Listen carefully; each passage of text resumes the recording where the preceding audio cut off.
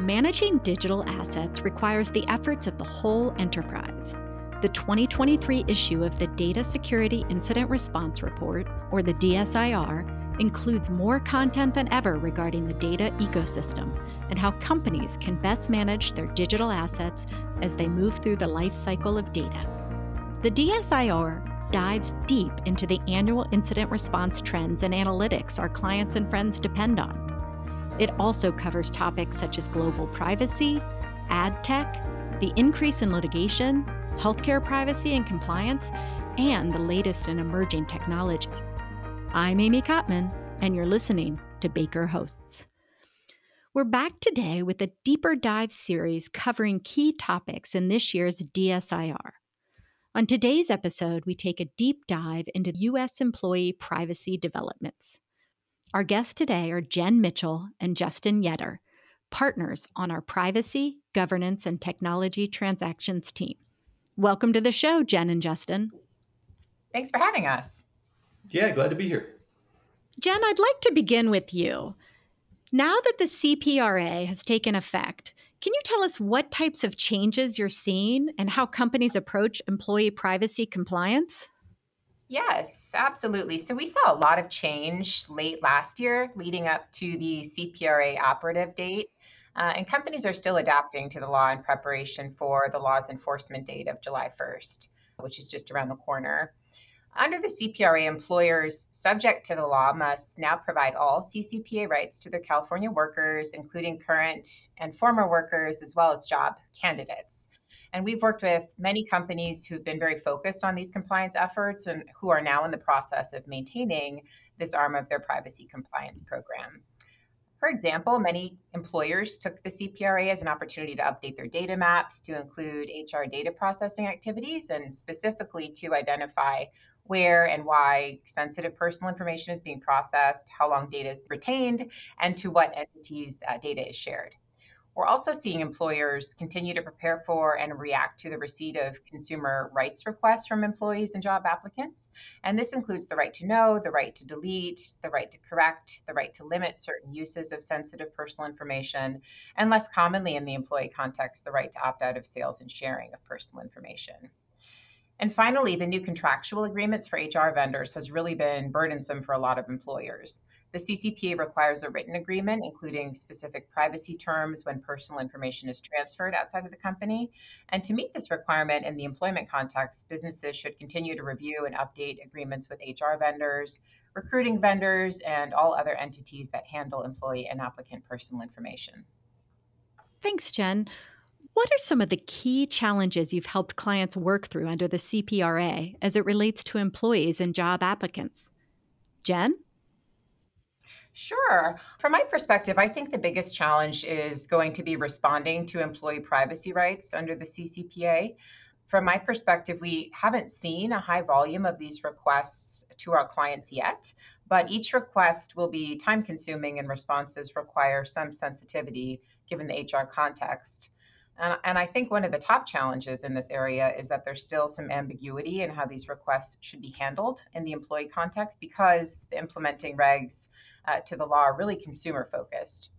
Also, any response to employee privacy rights should be coordinated with Privacy Counsel and Employment Counsel because an employee's standard employee rights may be confused with a privacy request, and also because sometimes there is an underlying employment dispute that prompted that CCPA request. Justin, curious what your thoughts are. I agree with everything you said, Jen. The CCPA, as applied to employees, job applicants, other workers, really is a square peg trying to be fit into a round hole.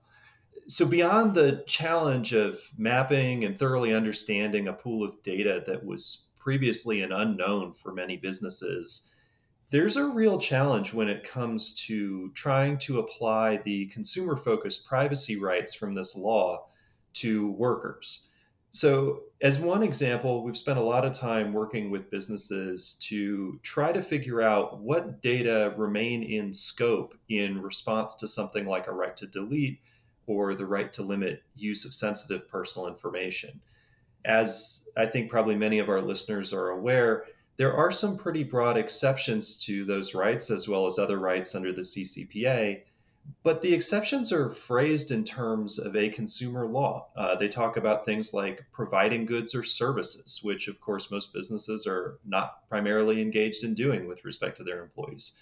So there are some somewhat thorny interpretive questions that have to be answered in order to figure out exactly what's in scope. And of course, we're still waiting to see if and when we might receive regulations from the California Privacy Protection Agency that could clarify some of these topics and help businesses to understand exactly where the agency sees privacy rights applied in the employment context. Beyond this, there are also some real challenges with some of the more technical requirements under the CCPA. Those who have reviewed the law know how detailed it is, and it talks about things like homepage links, recognition of browser signals for opt outs, and many other specifics that can be a real challenge to implement in the employment context, again, because they're ultimately targeted to consumers. So, those are a few of the things that I've noted as additional challenges. Justin, will other states follow California in regulating employee privacy in this way? It's a good question, Amy, and I think it's probably somewhat unlikely. There are now 11 states that have passed comprehensive privacy laws that, in many ways, are similar to the CCPA. However, as we sit here today, of all the laws that have passed, only California has extended its law to cover employees, job applicants, and other workers. So, while we can never predict the future with certainty, and at any given time there are dozens of bills pending in state legislatures that, any one of which could be amended or could propose to cover these types of workers, it seems really unlikely at this point, just given that there hasn't been much interest, or ultimately, when the laws have passed in other states, they've been narrowed to really focus on the consumer context. Jen, moving across the country, what are you seeing in New York in regard to employee privacy? Yeah, we have a few updates in New York as well. So last year, a new law took effect in New York State that requires employers that monitor employees' use of telephones, emails, internet, other communications to provide prior written notice of those monitoring activities to employees and also to obtain acknowledgement of receipt of the notice. And this law is similar to existing state laws in Connecticut and Delaware relating to employee monitoring.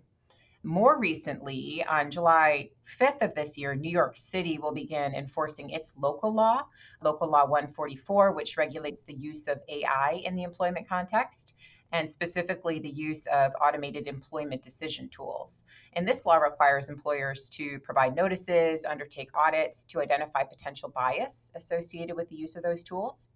And just recently, the New York City Department of Consumer and Worker Protection held a roundtable about the law to address open questions and try to resolve some ambiguity relating to the law, such as the applicability of the law to remote jobs and also how the notice should be provided. So still a bit of confusion, but again, that enforcement date of July 5th is just around the corner. As my final question for each of you, what trends do you see in U.S. employee privacy following us into 2023 and beyond? Justin, let's hear from you first. Sure. Picking up on Jen's answer to the last question, I think that the trend of regulating specific practices such as automated decision making or employee monitoring or biometrics will certainly continue. There's been intense interest in these issues, both among state legislators, but also among citizens in general. And so, with that interest in these topics, I would not expect for the regulations to slow down anytime soon. And what about you, Jen? I completely agree. And I think following our comments on the New York City law, I think how the use of AI in the employment context is regulated is going to be a really hot topic. And we know the topic of AI, of course, extends much beyond the employment world. But we've seen other states attempt to pass laws similar to the New York City law. California, for example, hasn't been successful yet, but California is busy conducting informational hearings. And we know that the EEOC has recently released a document focused on assessing the impacts of AI and in particular the potential adverse impacts of AI in the employment context, with the view that employers' use of certain tools can violate civil rights of their employees. So I think this is an area that we're still trying to wrap our arms around and keep up with the potential impact of this great new technology. Thank you so much, Jen and Justin. Thanks, Amy. Thanks, Amy. If you have any questions for Jen or Justin, their contact information is in the show notes. As always, thanks for listening to Baker Hosts. Comments heard on Baker Hosts are for informational purposes and should not be construed as legal advice regarding any specific facts or circumstances. Listeners should not act upon the information provided on Baker Hosts without first consulting with a lawyer directly. The opinions expressed on Baker Hosts are those of participants appearing on the program and do not necessarily reflect those of the firm. For more information about our practices and experience, please visit bakerlaw.com.